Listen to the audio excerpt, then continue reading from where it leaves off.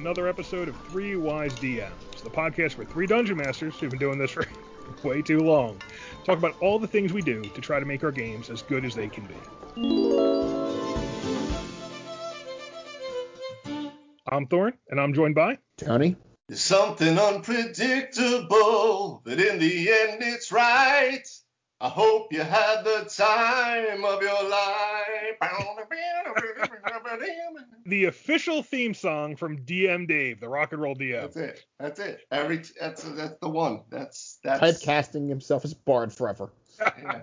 He does play a good bard, I gotta say. He plays an excellent bard. Broderick doesn't sing. Thank you. Any character that I can do a soft English accent for, I can hammer home. Anything outside of that it gets a little tough. That's inside your batter box for sure. And that song is a nice segue because that is sort of the theme song, like the official theme song for the end of the campaign. All these things go, we play for years, but sometimes, eventually, you've got to wrap up the great campaign you've had going on where your players have leveled up to level 15, 16, 20, and the older editions may be higher, maybe even this edition. And how do you wrap that up? How do you approach play when you get to those higher levels? How do you engage? How do you put together fun, high-level campaigns, and then when they come to their natural end, how do you wrap them up so the players can really feel like they were part of something special and everyone walks away and enjoyed it and they're happy to get back together and start a new campaign, or maybe bring these guys back for an all-star game?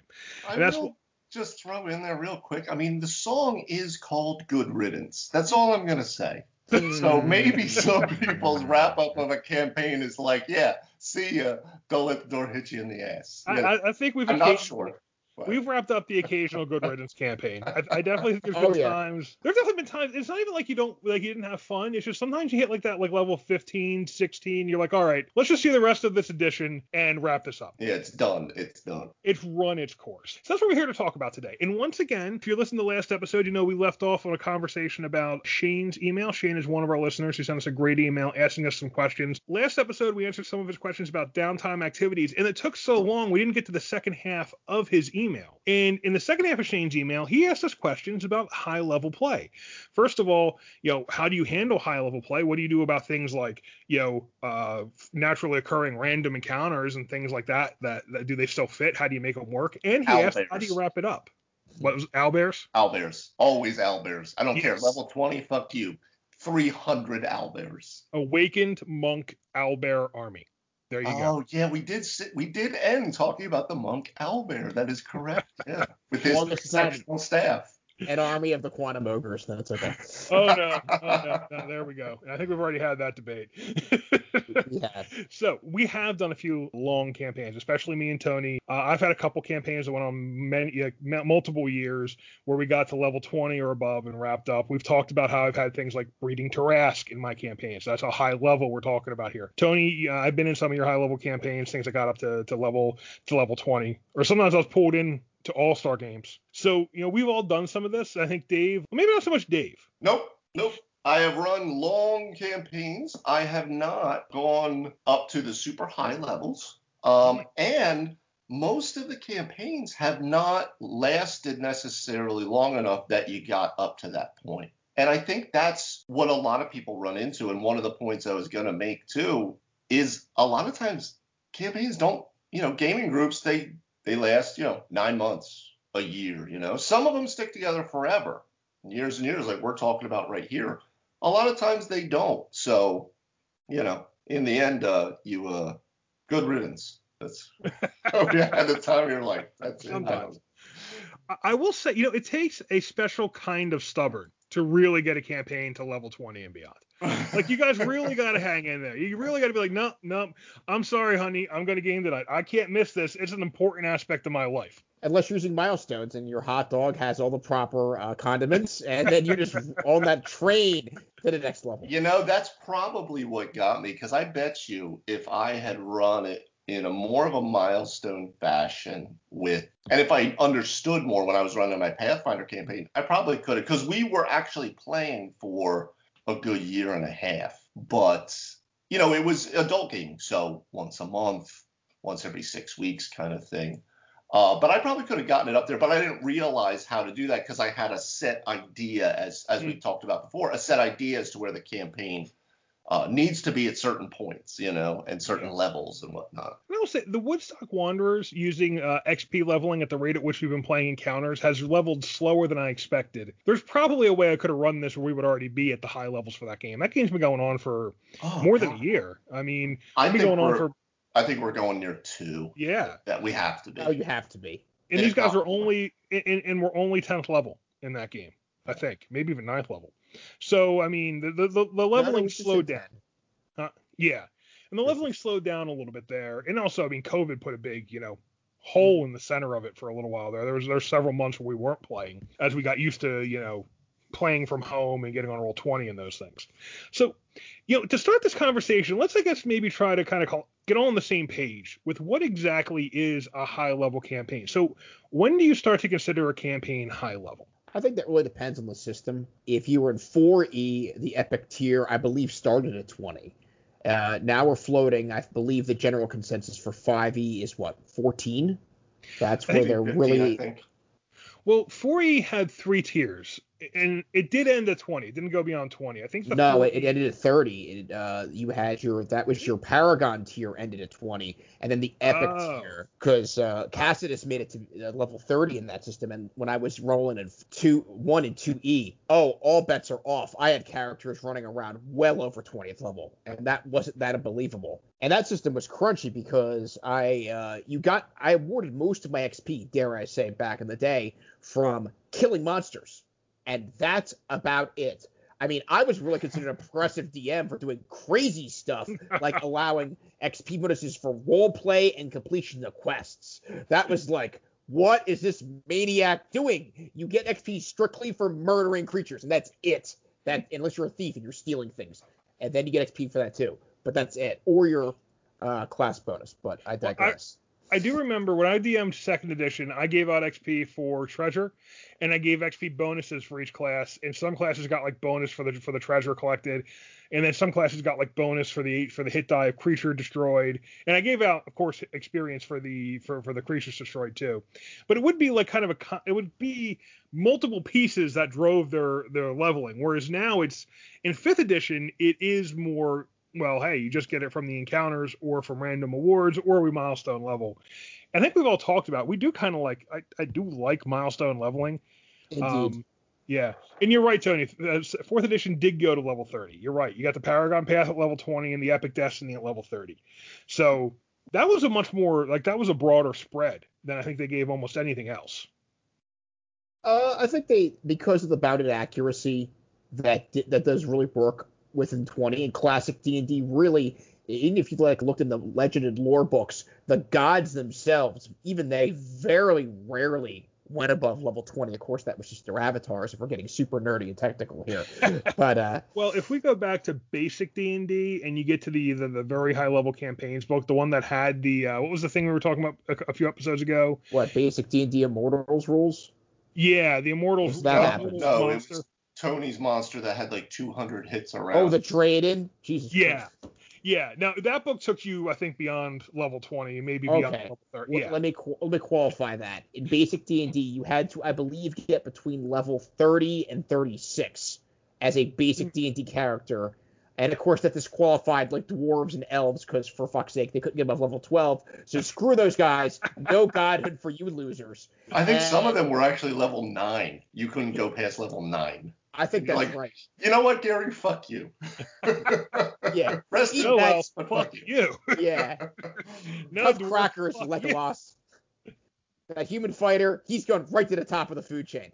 But then afterwards, they introduced the concept of the immortality test, where you were tested in some way within your alignment by whatever deity that you would gain attention of, and then if you had succeeded in that way, they literally brought you in as a acolyte level novice immortal when you left the entire world and began your whole cosmic life. Wouldn't it be cool to go back and do that? I mean, Tony, you've talked about maybe doing a basic D&D. Wouldn't it be cool to start at like Keep on the Borderlands and just play through all those expansions to the very end? Do you have a time machine or the Room of Time and Space from Dragon Ball Z? Because We if you can had get, that, we can get we can find the No, stuff but we online. do have the DM's Guild and Drive Through RPG, which has every single. Yes. Also, I mean, even just for you new fans out there, they also have a lot of the conversions for 5e out there for a lot of those classic mods as well. But Yeah, there's a lot of great stuff online, and there a lot of the stuff is brought back not by WotC but by third-party publishers. yeah, absolutely. There's a whole group that's specifically redoing the classic modules. So in terms of like what is high level, it depends on the system. Like what do we consider high level in 5th edition? So I guess it's when you hit that third tier, 50. right? When you kind of get up above level 15. That sounds about right to me too. Because they kind of go by 5s, right? Yeah. Like you go like, 1st to 5th, and then like you're the hero of the realm or something like that, and then you go to 10th. And that's kind of where they break out their tiers. Then I think 15th and then into 20th. But anything 15 above, because all bets are off at that point. So once you hit high level play, what are you looking to do? Like both as a DM and player, like what makes, when you start thinking like level 15 and up gaming, I mean, you don't want to be killing rats. Like, at least not on the prime material plane. No, it's Thanos, right? It's Thanos or nothing.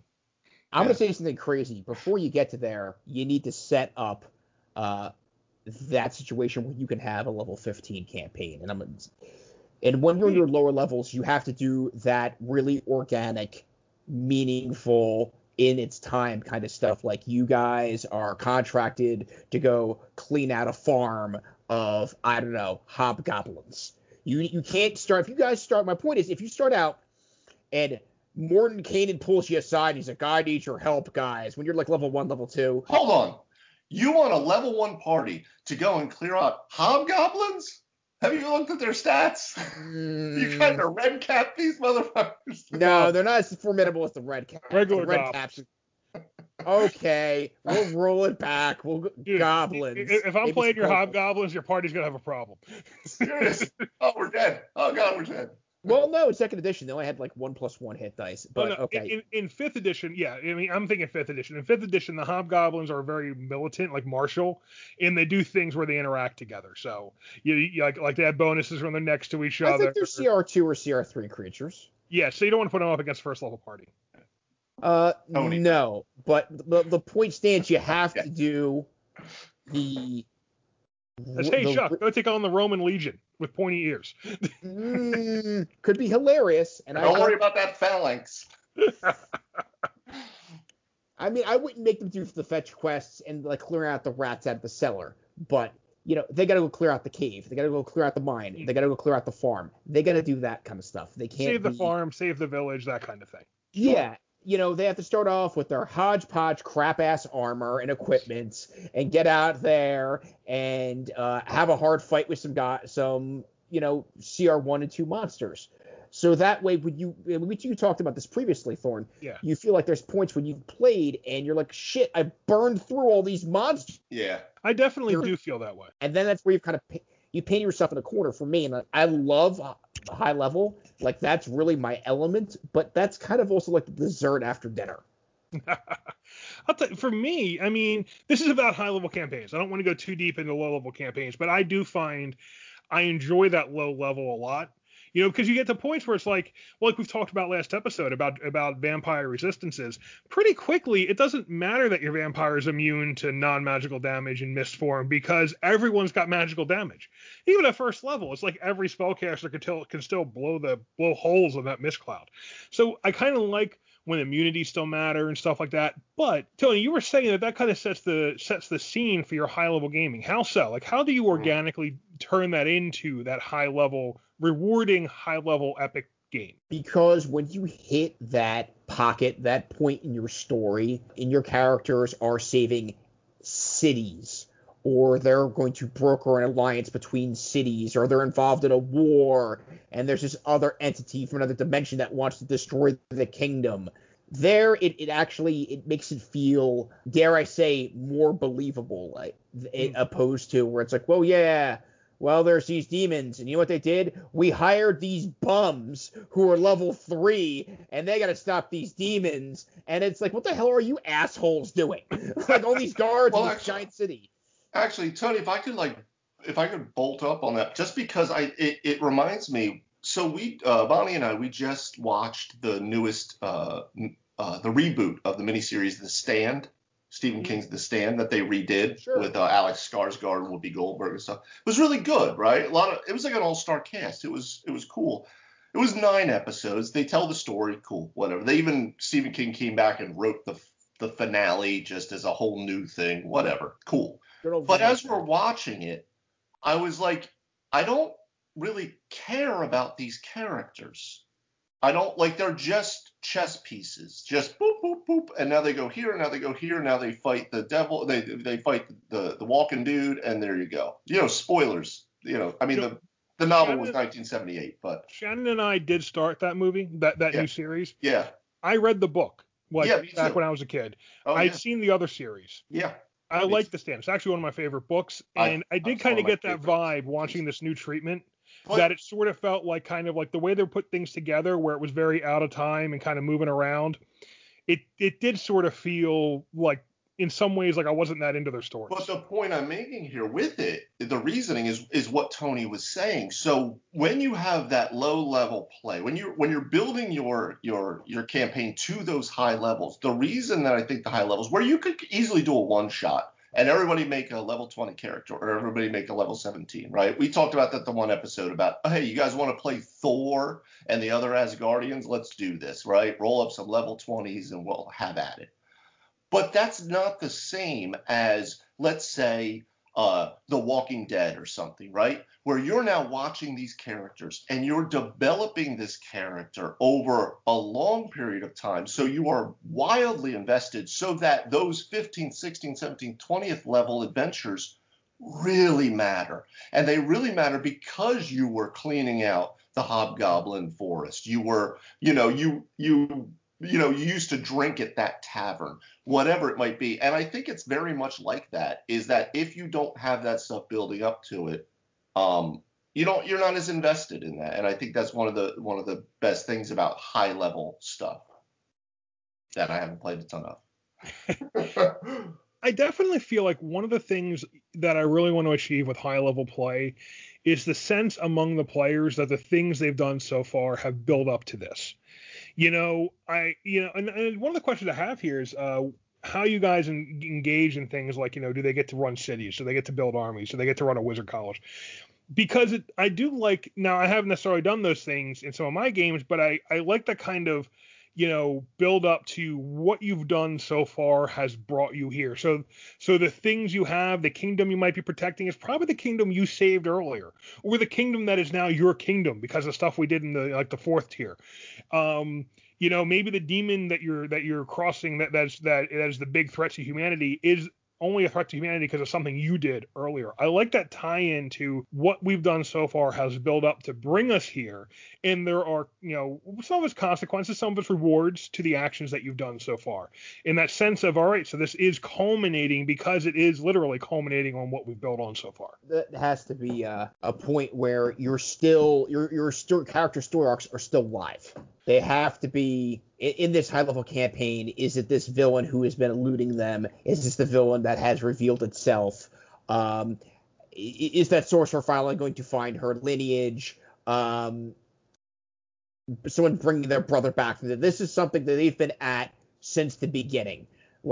Basically, where Roderick is we're wrapping up the points with his storyline and his house and the mystery surrounding that. You guys are high level now. That's where you started at level 1 talking about, and now here you are in my game. We're level 11. We're not high level, but in the context of this module, we're well beyond the back 9. This is a golf course. We're on the 17th hole here. Yeah. That's what I've noticed that too. Just as a real quick aside, that's you really top out with some of the modules, some of the adventures they have. They say it's 1 to 10, and you're like, yeah, no, it's 1 to 13, 1 to 14. By the time you're finished out with it, because you're leveling so much.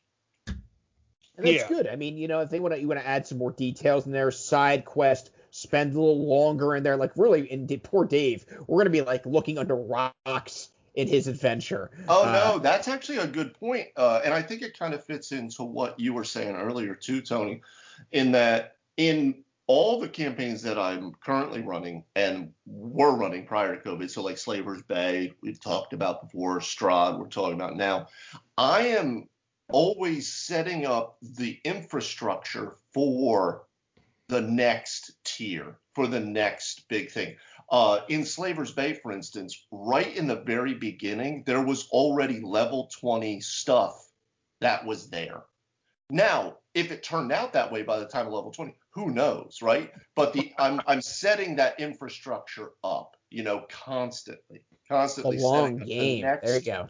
the next point that if they want to take it, if the players want to take it here, that's awesome. We have some sort of skeleton to start to play in and then start to fill out, with all the muscle and sinew. I very much have taken that same position with Storm King's Thunder. I don't know how far we're going to have the opportunity to take those characters. So I've kind of got some points where, we could stop the bus and people can get off. Maybe some other people can get on. Something to that effect. Like this would be like Storm King's Thunder 2. I don't know. But it left me with an alternate ending where I could expand the adventure vastly beyond where the module really ends, I believe, at like level 10 or 11. Where we are now. I mean, yeah, you're really at the end. Which makes sense. I mean, we are heading towards the Maelstrom. I mean, we're heading to the Storm Giants. So we've gone through all the clans. So, when you're doing when you're building into this higher level stuff, do you keep the players sort of where they have been? So I know sometimes when I'm running the game, the players, they're getting access to new abilities, but they're still fundamentally the same thing. They're adventurers. They spend their time adventuring. It's just what they're adventuring against and what they're fighting against is going up in level. They're going up in level. The stakes are getting higher, but fundamentally the players' adventures are still go out, get in a dungeon, even if that dungeon is outer space, and you keep kind of going. Do you guys... There's other things you can do at higher levels, like, giving them kingdoms to run, giving them armies to raise, giving them, wizarding schools to run. Do you guys ever get into that kind of the old name level stuff, right? Like in first, second edition, you had Myrmidon. Yeah. Or what or Colville's doing with the strongholds and followers and stuff like that. Yeah, I would love to do that. I have tried to set some of that stuff up in previous games that didn't really stick. I have ideas with, for instance, the Strahd group. I have some very specific ideas as to fun stuff that could really become interesting. I obviously I'm not gonna. You guys are in the game, right? So I don't want to say too much, but there's definitely infrastructure because I would love that. You build your Wizard's Tower, right? Or you have your headquarters like we got in the Marvel game or whatever. I think that stuff is really cool. It's really cool. This was an old topic I debated actually in one of the vampire campaigns I played with back in the day. And that is all surrounds the topic of power. And if you're in a world where having a stronghold full of mercenaries truly gives you more power, then that's fantastic. Then that's a valuable thing that you could leverage. What does that look like? You walk into a room and there's 5 guys with swords, and you could maybe take them down because you're a better swordsman, but they could hurt you. If you dick around, you could get taken down. Maybe they'll pull a trick and poison you. It's not as cut and dry as I walk into a room, there's 5 swordsmen there, and I have like Hawk's leg. Hey, brother, I ripped my shirt off. I've got 113 hit points and I take half damage to everything. These guys don't stand a prayer. That won't work. In that situation, that would be absolute garbage. Hawk could be like, great, I have a bunch of guys to hold my wrestling trunks. Like, what would I need these people for? To guard places? Anybody tough would go in there and just kick their ass. I mean, honestly, they're just... Well, those are sort of the two dueling opinions on this, aren't they? On the one hand, it seems cool in theory. On the other hand, in practice, it's like, well, what use do I have for a henchman and some other low-level cronies who are just going to get killed by the dragon's fire anyway? I mean, they're your horses in Skyrim, right? It's like, there's a dragon and my horse is dead. It's the best horse in the game. It's dead. Yeah, it kind of goes between, are you just the vagrant that goes and kills stuff and takes things? Or right. Murder hobo. Right, in a way, right? Which you all are at some point, right? Because you're adventurers, right? But at some point, the adventuring leads to something, right? Like even Conan, who was the most vagrant motherfucker out there, right? He still was looking for his kingdom and his queen, right? And he finally got it, even though they will not let us see it as King Conan, even though Schwarzenegger has been fighting for it for the last 20 years, but they won't let us see it. But Conan the Destroyer got 1 star. That kicked that idea. But you know what I'm saying? Like those are the two opinions. I think those are the two sides. Are you playing the game because you just want to like the toy chest, like we talk about, or do you want to build something even bigger, like a world that then starts to be affected by what you built in it? If we were playing in Thorne's Call of Cthulhu world and our characters like put together a compound with mercenaries in there, that would be badass. We'd be extremely formidable then. That would be a big deal because someone would try to come in or a monster would come in and you'd have like a whole mess of people with guns and flamethrowers and stuff. They wouldn't be as tough as us, but they'd be super valuable in the situation, opposed to essentially being a level 1 or 2 guard and we're level 11. And we're like, hey, what do you got there, Junior? 9 hit points? At this point, DM, the Game Master Thorin would like to apologize for what he has made of the Call of Cthulhu universe so far. It's supposed to be a universe where the guns don't save you. We run into some deep ones. We're going to get into it. Don't worry. I'll spare these guys with time. Give me time. I'm not on Tony's train with the Call of Cthulhu thing. But I will say, Tony, this is kind of falls down to... This is your Professor Tolkien stuff, man, because the King of Gondor is a level 20 fighter or ranger or whatever the hell you want to make Aragorn, right? Gotta say it's a ranger for 500. Fine. Economy's falling. He's probably a multi-class, tell you the truth. But regardless, he's the level 20 guy, right? And Gandalf's running around somewhere, and you got a couple other people that are higher level. And then who else do you have in Gondor? You have a lot of CR5, CR3, CR1, CR1 quarter, commoners, knights, Kingsguard, right? Captains. But you're also the King of Gondor, and Gondor then helps to control like that section of Middle Earth. That you know what I mean? Like, and it's what do you want to play with? Do you want to play with just the toys that your character sheet has, or do you want to start to play with the world, which is what I think Thorne is kind of getting at? Well, it's the question, and it is a really fundamental question because coming in, and even from lower editions, it seemed like giving the players the chance to become kings and queens and lords and stuff like that themselves should be really cool. Like that used to be part of your leveling up, as you got a stronghold or you got a follower, you know. And over time, we've moved away from this, and I got to say, I think it's because a lot of players don't enjoy it. Like it looks neat on paper, but when you actually come down to it, it's like, well, all this stuff either isn't high enough level to help me, or it's just something. It's just another thing for the bad guys to attack, right? Like, okay, yeah, you're the lord of a castle, but now guess what? You got to defend that castle from every dragon that shows up for your gold. It becomes like Grand Theft Auto San Andreas, which was a great game, but for a little while, the problem was once you started to build like your turf, every time someone came and graffitied on your turf, you had to come kill them. It's like playing those damn Clash of Clans games, and you're like building your town, and you're, this is so cool, and then the horde comes in and just axes you because it's some level 99 douche from friggin' who put $700 into the game. Yeah, who dropped like $1,000 in a fucking game, right? But I have to tell you, I have had players who 100% would not be into that. They'd be like, why do I want this responsibility? I don't want to be stuck here. But that's the point, I think, and that's the know your table stuff, right? True. I mean, even Doctor Who, they tried to make him, president of Gallifrey, and he's like, hold my beer, I'll be right back, and he jumped in the TARDIS and never saw him again. This might very well just be generational. It might be that Gen X, and a lot of our players have been Gen X, and we're Gen X. Gen X doesn't like responsibility. Gen X is like, no, fuck off with your responsibility. I want to go back out in the dungeon. Yeah, well, let me quantify that. So, okay, there was that one meme, like, why do we like playing D&D? Because it lets us see our friends, not have to go to work, be able to eat decent food, get proper sleep, like crazy stuff like that. Well, you want to play in your fantasy realm, and, you want to be able to have some high adventure there. It's like, okay, what's the ledgers looking like in the keep there? Dave was talking about his Taxman encounter. The Taxman? I'm not dealing with the Taxman. Throw that asshole over the wall. You can kill the IRS guard. No one's gonna stop you. Although that meme was actually more of a millennial meme because it's more about you can afford a house, But to tell you the truth, which had been a problem here. so just to kind of just to put a nice kind of touch on this whole point, I think this is exactly, Thorin, you said it.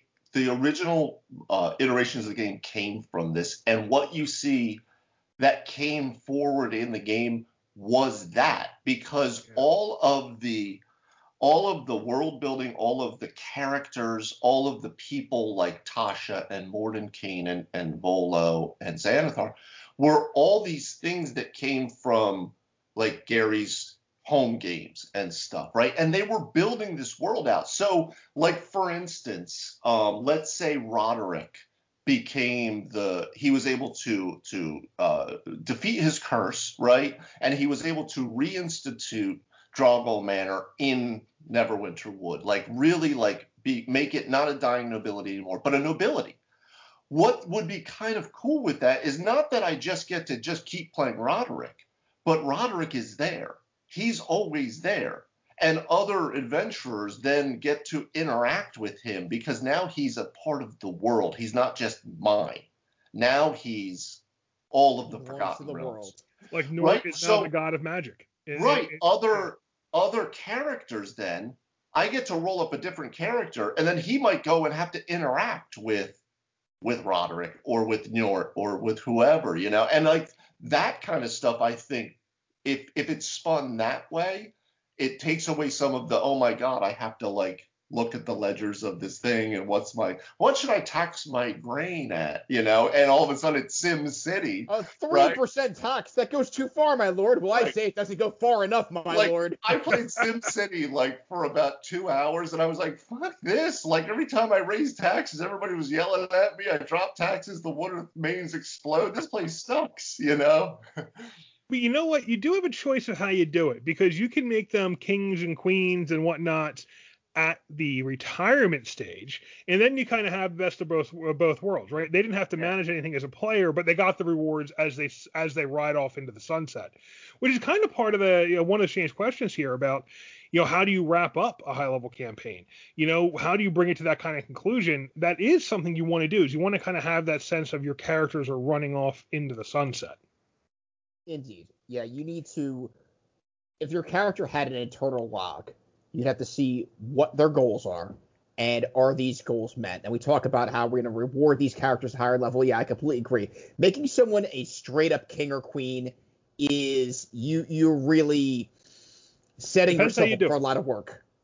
It's all in the execution, right? It's how do you as a DM present being a king as a fun play experience that still feels different from what they normally do. I mean, my first character, my first character who was a king, basically was like, yeah, I'm the king. All right, I'm leaving. Bye. And that was him being king.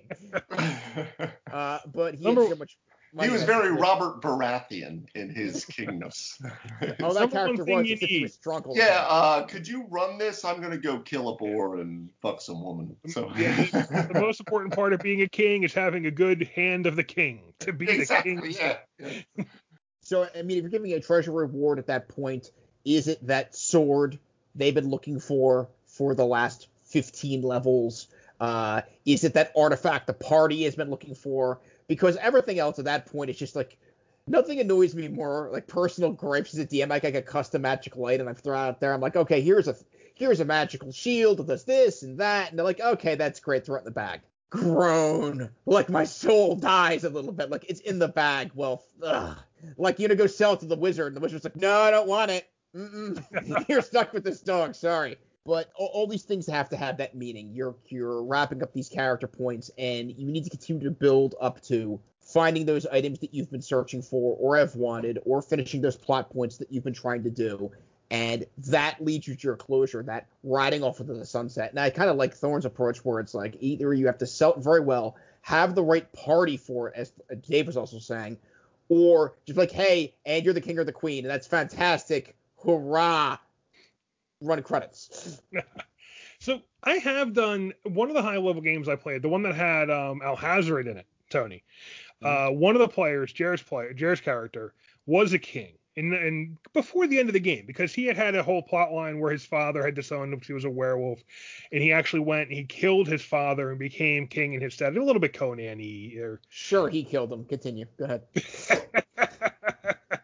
Are you saying the magic assistance was very important there? That character had a lot of iron in his diet by the end of that fight. But go ahead. So we did it there, and what did I do when I made him king?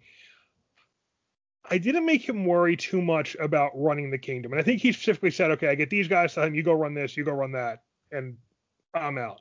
But I did attack the kingdom many times. Like, it gave me a target to aim for with all the bad guys. And that was one of the ways I did work. I don't think he ever took Jerikin. I don't think he ever took the throne entirely. He was a prince of the realm, and he was a werewolf, and really didn't give a rat's ass about any of that, as I recall. And I believe my wizard was the king for a while. I got the other players to go along with it, and then he got too cosmic to be king. He was like floating around the universe, and I came back, and your character was running the kingdom, and I'm like, great, you continue to do that. That's right. I brought Thor in from your game, my PC. Yes, and he became king, and I'm like, that actually works out for me. So go ahead, continue that. So I guess maybe that's one of the things. If you decide to offer your players a kingship, it's a good idea to have an NPC in the background who can assume the duties of kingship, because your players are liable to say, and walk away. The regent. You need the regent. It's like, look, I'm running this stuff in his stead, and all right, you go ahead. The world's not going to fall apart because you didn't decide to settle down and become a king today. You can go keep having your fun and adventuring, because at least in our games, most of the players have not been interested in being king. There's a lot. It changes the entire dynamic. When you're on the road, you're like, all right, let's get on a boat. Let's see what's beyond the sea. Let's go to this dimension. My games are traveling in time. You have all this stuff, and God knows you're on my railroad, and you can't escape anyway. But opposed to I roll out of bed. What's for breakfast, my lord? Oh, Jesus Christ, I'm still stuck in this. Well, what if we took it? So what if we took it from the vantage point, like let's say like the Marvel game, for instance, or the Marvel universe, somebody like Doctor Strange, right? At the Sanctum Sanctorum. He's got all his stuff going on in multiple dimensions. He's Earth Sorcerer Supreme. He's got, Dormammu's always trying to come in and get knocking, Mephisto's knocking all the time. But also the Avengers just showed up and they need his help as well.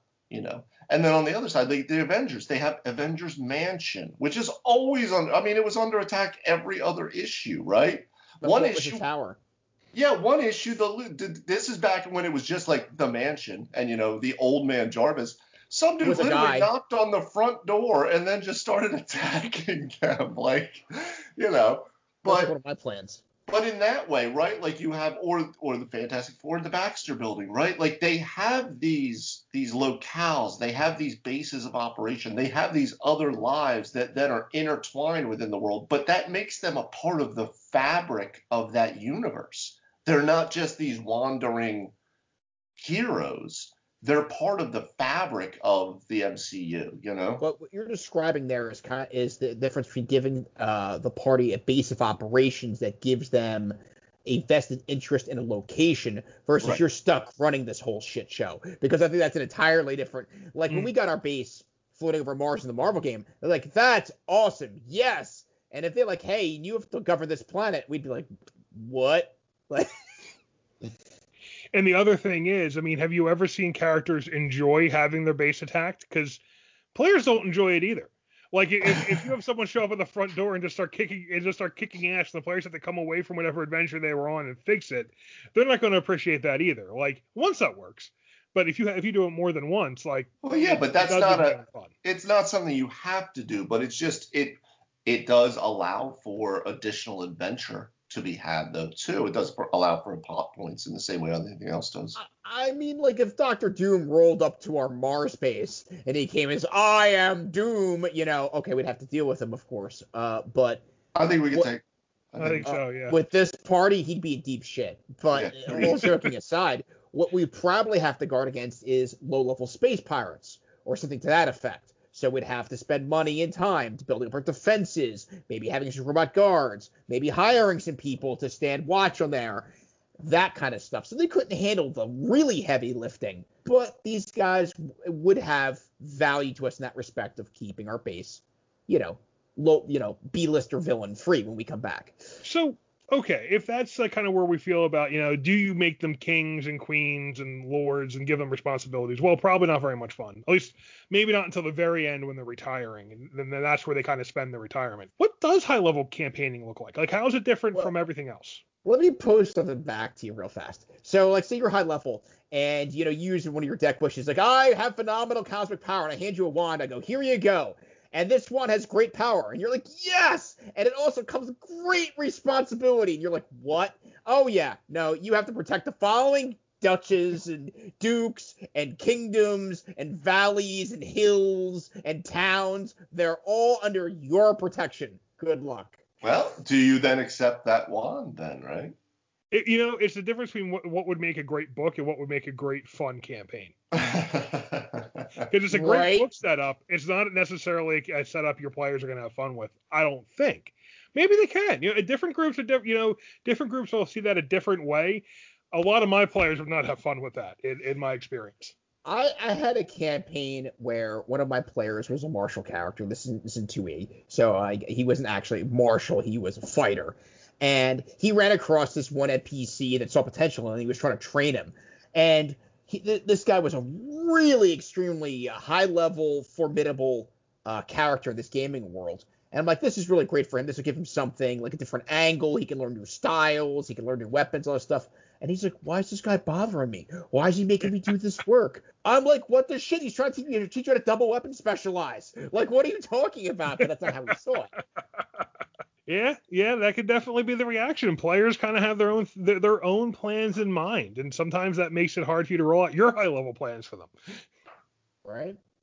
So to come back to the other question though, so then what should high-level campaigning look like? If you can't give them a bunch of responsibility like real high-level people have, what can you do? You give them different responsibility, and this is where they're now, they're like, we're these carefree people. We go travel around, but the kingdom that you live in or the continent you're on or even larger is about to be placed under siege by X. And if you would like X not to destroy this place where you happen to have your stuff, then you're going to have to deal with this. Your call, absolutely no pressure. Don't go to the king and demand an exorbitant fee or try to do that, depending on your limit. Knock yourself out. If I was the king and my kingdom was about to literally shit the bed, and these guys are like, I can save it, I probably would cough up the money. Maybe I'd give them beyond that 5% discount at the store.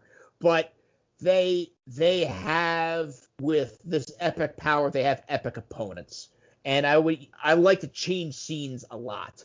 So these battles span in different dimensions, different locations, in the Underdark, in the jungles of Chult, in the Anauroch Desert, up in the glaciers. You make these villains on all these different terrains. I wouldn't want that to be every episode, every session surrounding this, but that's definitely the overall plot, and they're building up to this confrontation with X, who they're going to stop from destroying, where they happen to park their castle or their wizard's hat or their tower. Yeah, I think it's based off what we were talking about earlier, which is the tiers of play, right? And in 5e, I just brought it up just so we're certain here. In the 4 different tiers, they go levels 1 to 4 is local heroes, level 5 to 10 is the heroes of the realm, and then you get 11 to 16 as masters of the realm, and then 17 to 20 as masters of the world. And I think that tells you everything you need to know in terms of high-level play. You are going to be called to handle the things that everybody who was 15th level and under couldn't do anymore. You're going to be on different planes. You're going to be in different dimensions, like Tony said. You're going to be in the abyss. You're going to be you're going to be negotiating the blood war. Who knows, right? You're going to be who knows? I like to think it's kind of like you could take like the Dresden Files book, the Harry Dresden stuff, and kind of look at that as the build up through those tiers. And the current, like the last 1 or 2 books, is that high level play because he is a serious contender, and he's contending with, the Feywild and the Never Never, and with Odin, and with all of these characters, all of these massive factions, and he's a big player within that. So your characters need to be that level of big player too. They're rubbing elbows with, demigods and gods and celestial and all this kind of stuff. They're not fighting, like I said, owlbears anymore. So I'm going to take a minute just to point out that the way D&D has named its tiers, they have totally set up for a high-level supplement called Masters of the Universe. You stole my joke. Yes. Clearly, we are expecting level Masters 21 to of the 25. Universe. You're the Masters of the Universe. Yes. Multiverse book, absolutely coming. I want to be Stratos. So I do, Dave, like, and what both of you said, it is like there is a difference. There is a different feel when I hit the epic tiers. And we've talked a lot about how at lower levels, I've said a lot. I like basic weapon combat. I like to have martial, kind of like some regular picking your tools and regular fighting kind of stuff, I like at lower levels that it gets fairly mundane. I don't love how super magical some of the stuff already is at lower levels. Right. Part of the reason I feel that way isn't because I hate high fantasy gaming. It's because to me the high fantasy elements should be coming in later. Like I might throw dragons in anywhere, but hey, Saint George killed a dragon as a basic knight with no magic. That's the kind of thing I want to be doing. That was poorly documented. True. There's certainly and I suppose I say it wrong because there was clearly clerical magic involved in his victory there. He definitely used a smite. But when I get to the higher levels, it's like not that I don't want demons showing up in my low level games. But that's not because I don't want to play with demons. It's just for me, they're in the higher level, Yeah. Bring them out. Then when we've run through the basic stuff, okay, we've gone through our goblins and hobgoblins and owlbears and our trolls and we've kind of worked up the chain in the monster manual until we've hit the big stuff. And then we get devils and demons and demigods and all these liches and, the kraken and the things that kind of really, now you're in the epic level. But I like to work my way up to it because I do think you need a difference, right? Yeah. You need to be, like in the Woodstock Wanderers, one of the things I did, and it's been a little bit strange to work with, was I put in this Garanothwa thing under them that is like a top level 20 monster that in no way, it's not even, actually probably even higher than that. They probably can't even kill it at level 20. It's a Lovecraftian thing. You probably can't kill it. Does it bleed? I can kill it. Maybe it doesn't. And it's got an archmage screwing around with real quick, Tony. We had like a dream sequence where we met Garanothwa in a way, and we were able to each of us ask a question of it. Okay. And I literally asked, "Do you bleed?"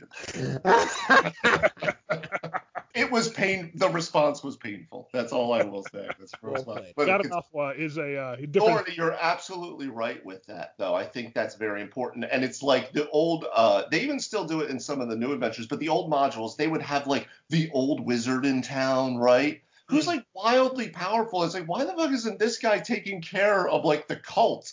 And why isn't he? Because he's currently dealing with the demon lord or whatever. He's got bigger fish to fry, so he needs you to come in and handle the rat catching, Or he's retired, and fuck you, he's killed his rats. Or he's retired. He's retired, he's killed his rats, he's negotiated his blood war pieces, he's fought down reincarnated gods. You could go handle this problem. That's kind of like the Eris character from Slaver's Bay, where he was just real crotchety, like, yeah, what do you want? I feel that over the course of this campaign, particularly at its mini boss points and then its boss points, you need your villains in there, that the solution to defeating them can't just be we got to find them and get them. Regardless of how powerful your characters are, there's got to be more to it. Like in Dave's game, could we beat Strahd? Sure, if he was in a room by himself and he's like, okay, blah, there's 6 of you and there's me, let's fight. That sounds like a great idea. Then we'd probably whip his ass. Sure, but he's not going to do that. All of a sudden, he turns into an 1890s pugilist. It's like, come on, boys. The Queen's rules. We're going to really dust it up here. You mean if the vampire decided to fight fair, we could beat him? But we're not even trying to fight him fair. We're trying to, like, completely friggin' flash mob him. Fighting fair would be like, having Scar or Hawk fight him 1-on-1, and then he'd be like, you're charmed. I'm like, well, that was no fun. But, we're gonna put him over a misproof. We're gonna put him under a misproof blanket and just keep stabbing the sun sword into it until he dies. Yeah. Then we'll put him in a Hoover.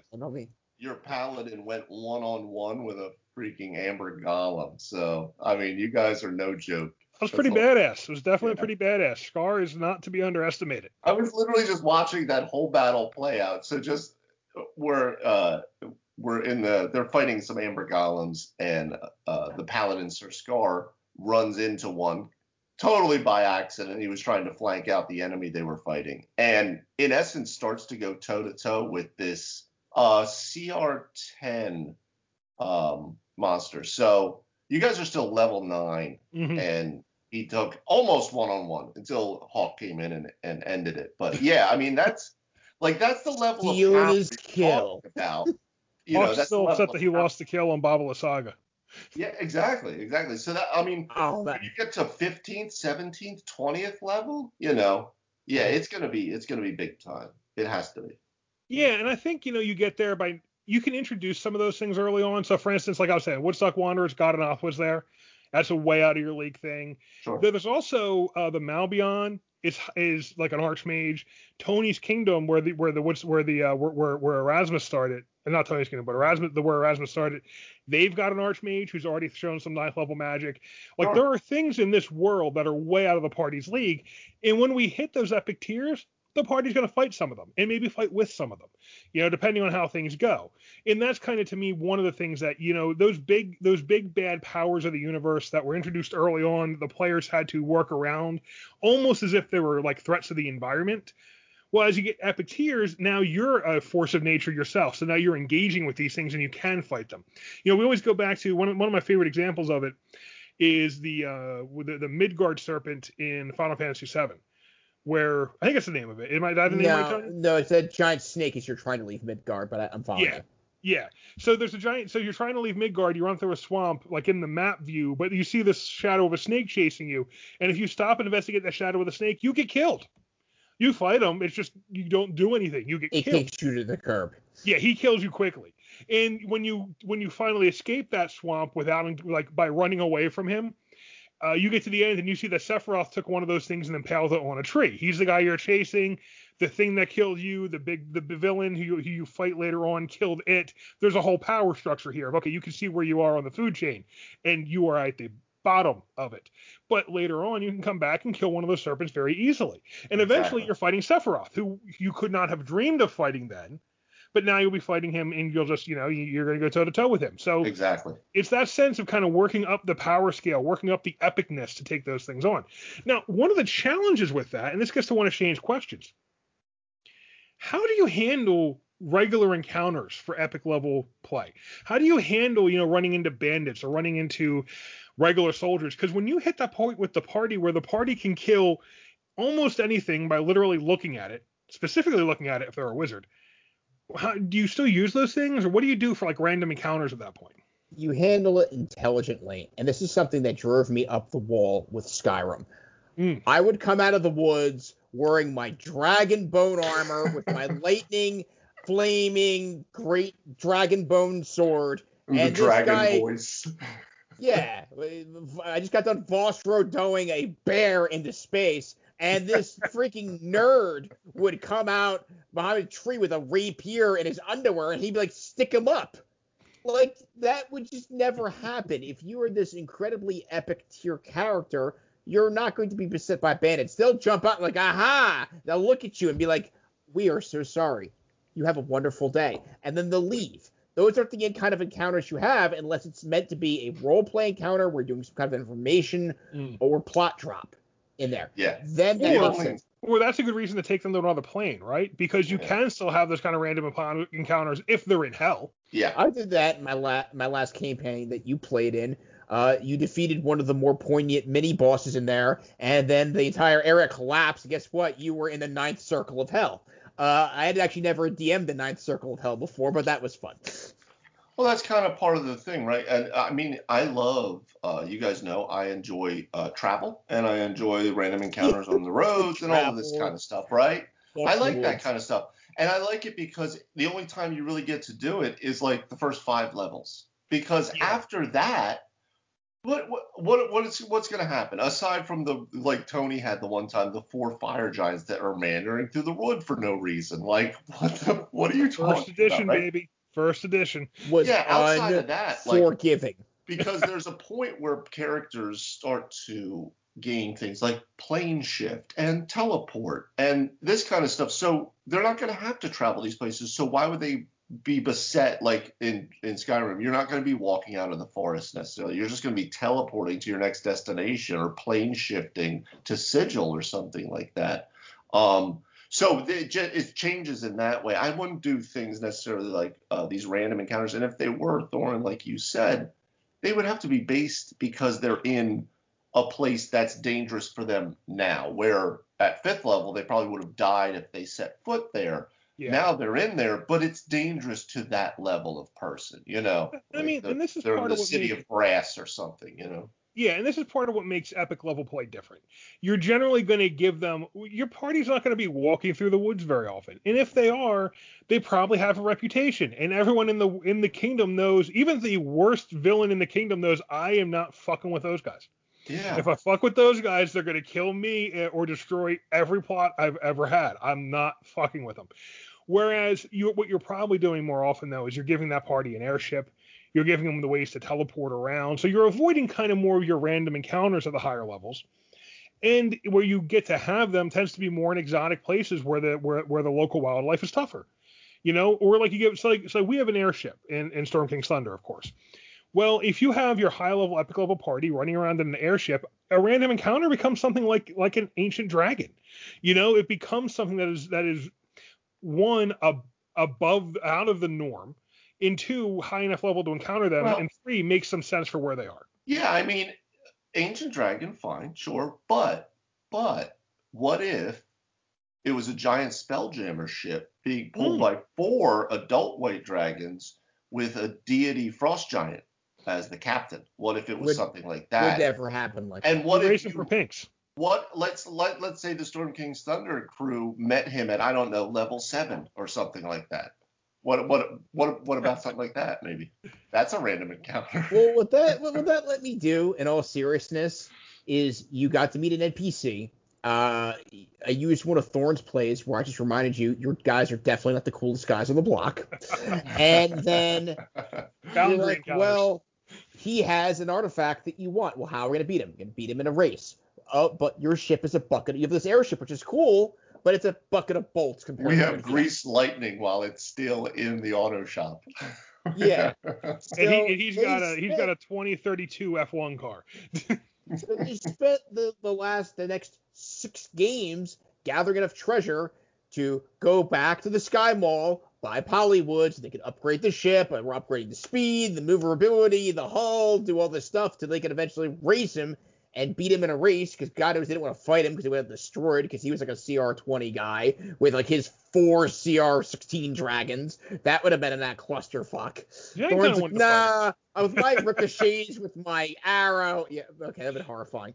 And then, but they defeated him, and that set up a short, medium range goal. And that was fantastic. Because what is I said this before, what's the point of me throwing all this treasure at you if you have nothing to do with it? Yeah. Yeah. We built the coolest scummy ship in the land.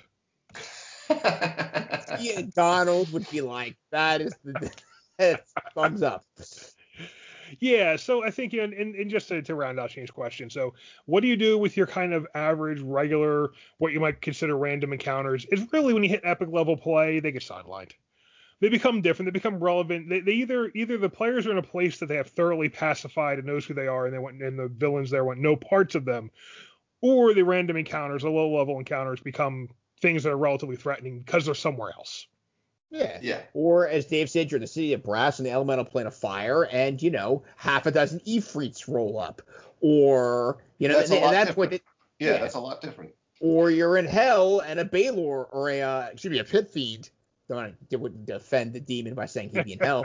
The Pit Fiend would stroll up, and that's a thing. He'd be like, "Hey, passports, please." Like, "Oh, let me go through my wallet. Excuse me, sir." And then it's initiative. Yeah, exactly. If you're on one of the circles of hell, you're a level 15 character. Good for you. You're currently surrounded by the infernal. So, that's a lot different. Just being on the road, that's not probably going to matter very much. Because you won't be on the road. Why the hell would you be walking anymore? My God. Exactly.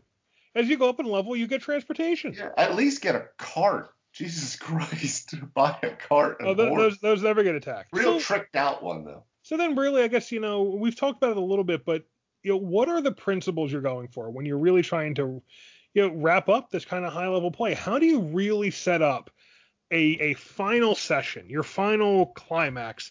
How do you set it up, pay off, and send the party away feeling like, yeah, we did something awesome? And not like the end of Game of Thrones? Yeah. Well, how do you not Weiss and Benioff this? Was that them? Was that Weiss and Benioff? Yeah, it was. Well, it's better than them all sitting around like the end of The Sopranos. They're all eating dinner, or they're all eating at the restaurant, and it fades to black, and everyone's like, come on. "What?" We all know that's because the host of the game rage quit because he didn't like whatever happened last episode. But you have to start checking off everybody's goal list. Go down them, give them an opportunity to do their cool moments, have their closure within their story arcs, save the best for last, and tie it all in together nicely. Have them save the kingdom. Have there be, as I said in the previous podcast, your decisions were meaningful. You just weren't like stuck in this story that was going from A to B. You made decisions. They impacted this world, hopefully for the better, and you've made it a better place. And while it's over, I'd like to leave it a little open-ended so these characters aren't without the opportunity to ever make a curtain call if they'd like. Like to stick them in the Hall of Fame, right? Yeah. They come out and take a bow. Yeah. They can come out as NPCs. They can come out for all-star games. They're still there. They're still in the world. They're just, retired from active adventuring. What Thorne and Dave are describing is a time-honored tradition where at some point, if you had the literal honor of having a character retire, then they should be part of that mythos. Why not? They're part of the fabric of the world. That's what I think should be the big, if they don't die, that is. Even if they die, they could be gods. They could be spirits in the world. They're remembered by the bard's songs or whatever it was. But like in terms of if they're still around, they're still in the fabric of that world. They still are there. They're the king of Gondor. They're at the Sanctum Sanctorum, whatever it might be. Something for your new characters to surpass. Yeah, and interact with. Yeah. We've done that quite a bit. Like I often pull, like Tony said, like I pulled Thor into the game where he had Alhazred. That was a game. So Thor was my character in Tony's game, and Alhazred was his character in the next game when I DM'd. I pulled Erasmus, or I pulled Alhazred then into the next game Tony was in with me. I pulled Njort from the last game I played with Tony into this game we're playing currently a little bit with the Woodstock Wanderers.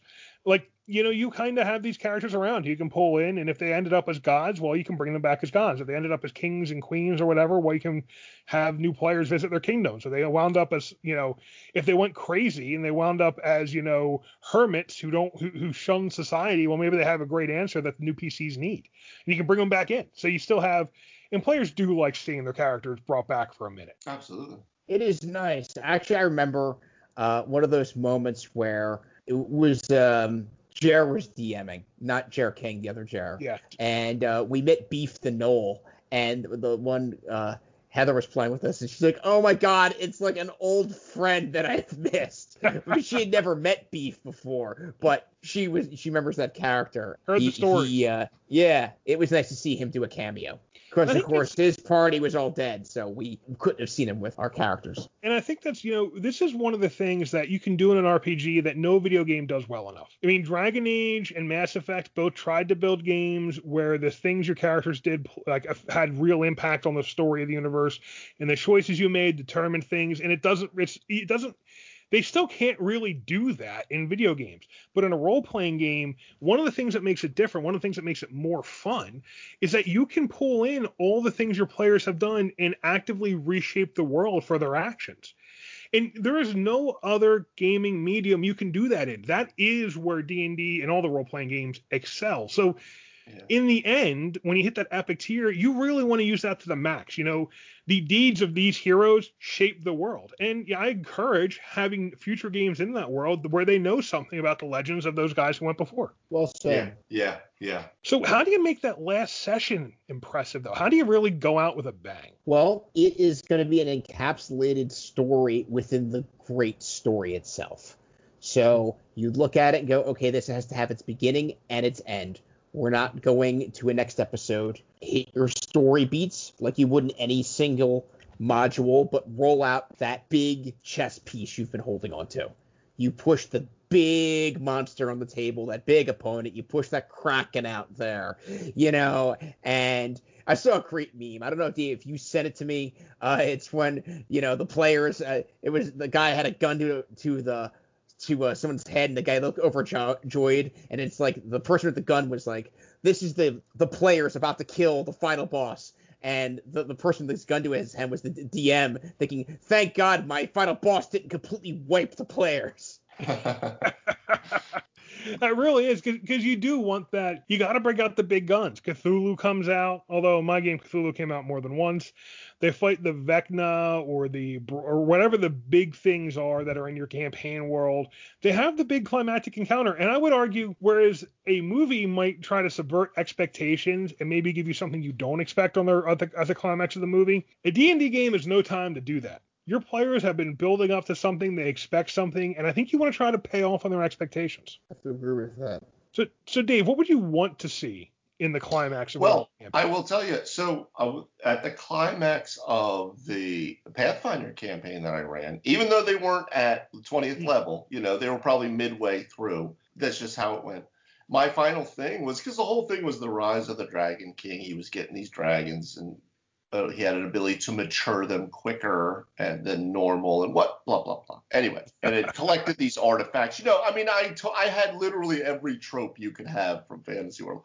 But the final battle was he had gotten to this one tower and he was performing the ritual, and the 5 dragons that he had grown to, in essence, full size, but they had been artificially matured, so I was able to kind of pull them back in power, but still have them be adult chromatic dragons, as well as the giant black dragon that they fought from the very, very first adventure ever. That kind of started the whole thing.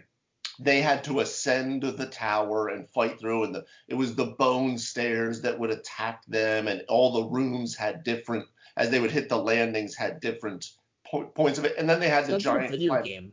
Yeah, they had the giant climactic battle on the top of it, where they had to not only stop the ritual from happening, but also fight off all of these dragons that were assisting with the ritual too. So it was big, and there was lots of fireworks and stuff like that. Going forward, what I would like to see is kind of like exactly what you guys are talking about. Tony, you just said it, like a story encapsulated in the great story. So it made me think of like our holiday one-shots, because that's what you have to build. You have to build your most epic one shot that you can do, because you got to do it in a night. You can't have it to be continued on the final battle thing. You can't. You can lead up, but that final thing, it kind of probably has to happen in that one night.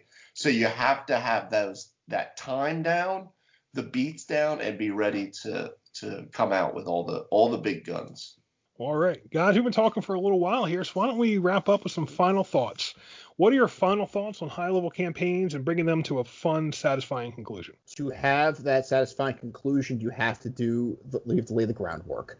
You have to have those low-level adventures, which are very organic, where they do low-level I mean, not mundane things like you're not, chasing the rats in the cellar, but you know what? They're taking the kind of quest you'd expect to see within the appropriate tiers. You're not propelling them. And I love the epic adventures, but if you're fighting a Hydra at level 3, it loses the impact of when you're actually supposed to be doing such an activity. And then you look for your there's not just a conclusion, it's really a culmination of all the concluding plot points and story elements that you've laid out through the course of the campaign, personal ones tying into the interests of the characters, and then the overall plot of that world. Then you bring it in with I like what you said, Thorn, no real surprises there. And you already know Darth Vader's your father at this point. That was revealed, in the second movie. And you have that satisfying battle, and then have them walk away with an ending that leaves them thinking about the next day. Not because it's a crazy plot twist, but, they have this opportunity to walk off on the sunset and maybe just reflect on everything they've done and if there's anything left they'd like to do, just in terms of story, and then absorb them into the greater mythos of your campaign. How about you, Dave? I think all of that was said wonderfully. Leave everything out on the stage, just like you would leave everything out on the field, right? You should do that every session, though, because as Tony has said in previous episodes, you never know when your last session is your last session. So, unfortunately, always end a session as close to, if I left it there, it's good, because not all of them last forever. But regardless, allow it to become part of the fabric of the world, and look at the big stories that we talk about a lot. Look at The Lord of the Rings, right? The ending there, how all of these things were tied up, but there was still story to be told after that, What happens in the Undying Lands? What happens with Gondor? Also, the Avengers Endgame, perfect example. You get to see Cap's final thing. You get to see, but then there's also these additional things. Well, now what about Falcon? What about Winter Soldier? What about the end of the campaign is not the end still, because they're part of that world, and that world is continuing unless it has Garanothwa in it and it has exploded like an egg. So, but yeah, look at that. Like, there's always more. So there's always something else that makes you go, well, what about that? And then that's the next campaign, right? Getting when Garanothwa hatches, that's when the real story begins. So, like the level CR20 Tamagotchi. Oh, there he goes, coming up on another world. Hey, Faerun, here's Garanothwa. Hope your gods are up to that. We've covered a lot of great ground here, and it's really the thing that makes your epic tier special, and especially your sign-off special, is just that culmination of everything you've been doing. So yeah, there's an aspect to it that's okay. The players are getting better powers, the monsters are tougher. That's one thing, and you definitely want the big fight in your last session. But there's also got to be that sense of everything we've done so far has been building up to this, and you can kind of bring it to this nice crescendo at the end there that lets you do really cool things. One thing we didn't hit on is I do think for the last couple sessions, you want to open up the gates on the magic items a little bit. Not so much that there's a ton of them, but let the players get the things they've always dreamed about. And don't do it in the last session. Don't do it for the last fight. Do it a little bit heading up to it so they can play with it a little bit. So, and don't give it out as treasure after the last fight. Hey, you're retired. Here's the Holy Avenger you always wanted. Don't do that. You found a case of Vorpal swords behind the throne. Although I think that is maybe when Tony would think it appropriate to bring out your deck of many things. Yeah, congratulations, you saved the world and then the deck killed you. So sorry, Dr. Jones. Here's some resets. So I think that's the big thing. Is you want everything to build up. You want to give them the stuff that's going to make it feel cool as you're heading into it. So bring out the artifacts, bring out the high level weapons, bring out the crazy stuff that you build, or maybe the things they've wanted. You're only going to have to deal with it for a couple sessions. So who cares if the stupid weapon they had is going to be super broken? Let them have it, and then throw in some stupid broken monsters that can fight it, because you can do that now. It's the end. All that stuff I say about keeping things under control early and kind of not breaking your power curve early. The whole point of that is so when you get to the higher levels, you can break it and it feels cool, and the players haven't become jaded to all the super extra duper magic early on. Because this is when you want to bring it out. So leading into your session, bring out the big stuff, bring out the good presents, bring out the big monsters. bring it to this crescendo in the end, and just go out with a great epic battle. And then don't overlook the denouement. That's the part in the story after the climax when things kind of go back, you tell the reader what happened afterwards, and you bring the party home and let them settle. Great example is in The Lord of the Rings. Yeah. So, the ring into Mount Doom is the climax. The denouement is the hobbits going back to the Shire and finding out Saruman is there, and them kicking them coming together and coming into their own and kicking Saruman out, and them restoring order to the Shire and Frodo becoming mayor of the Shire. That is the denouement. That kind of period of, okay, and here's what happened next, and here's how the legend ended, and how the characters who survived lived, kind of how they were okay. Even if they weren't okay. Frodo, for instance, isn't really okay, but he winds up getting to go to the Grey Havens along with Bilbo and the elves, and he gets a special. Give them all their special send-off so they remember it well, and so you have a nice, happy ending to bring in later for the legends. Because the ending here is going to play a role in how you can bring it in next time you want to use it, and use it for good in your other campaigns. Yeah. Well, guys, it's a fun conversation. I don't know if we're epic level yet. We're certainly playing at Wise DMs. It's been a good time talking about it, though. We're each about the middle of our campaigns. It'll be cool when we get to bring these campaigns to their epic conclusions. Well, it's funny because it'll be with Strahd, it'll be kind of a halfway there, because the whole first half will have been this, and then who knows what happens after that. Same with Storm. But we're building up to that. Yeah, we're building up to that epic final confrontation thing. Yeah. Yeah, but I'm just planning about running around the woods and keep fighting random encounters until we're level 14 and we fight them.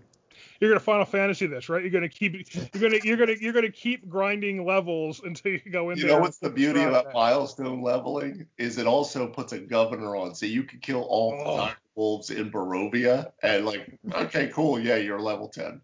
You get nothing for it. You get nothing for all your hard work. All right, guys, thanks again. For all of you listening at home, thank you very much for hanging out for another episode of Three Wise DMs. Now, this whole episode and several of our last episodes have been in response to audience questions. So if you have any questions, please send them our way. You can send them to threewisedms@gmail.com. You can go to our website, threewisedms.com, and put them in the What's Your Problem field. Or you can talk to us on Facebook and Twitter. We're very active there. And please, if you enjoy what you're listening to, give us that 5-star, smack that 5-star rating in the podcast platform you're listening on. Give us a review. Tell your friends. We've gotten great support from all of our listeners, from all of you. Thank you very much for it. And keep it up. And we'll keep growing this and keep adding more episodes and talking about everything we can think of that is worth sharing on role-playing, which is hopefully wise. See you next time on Three Wise DMs.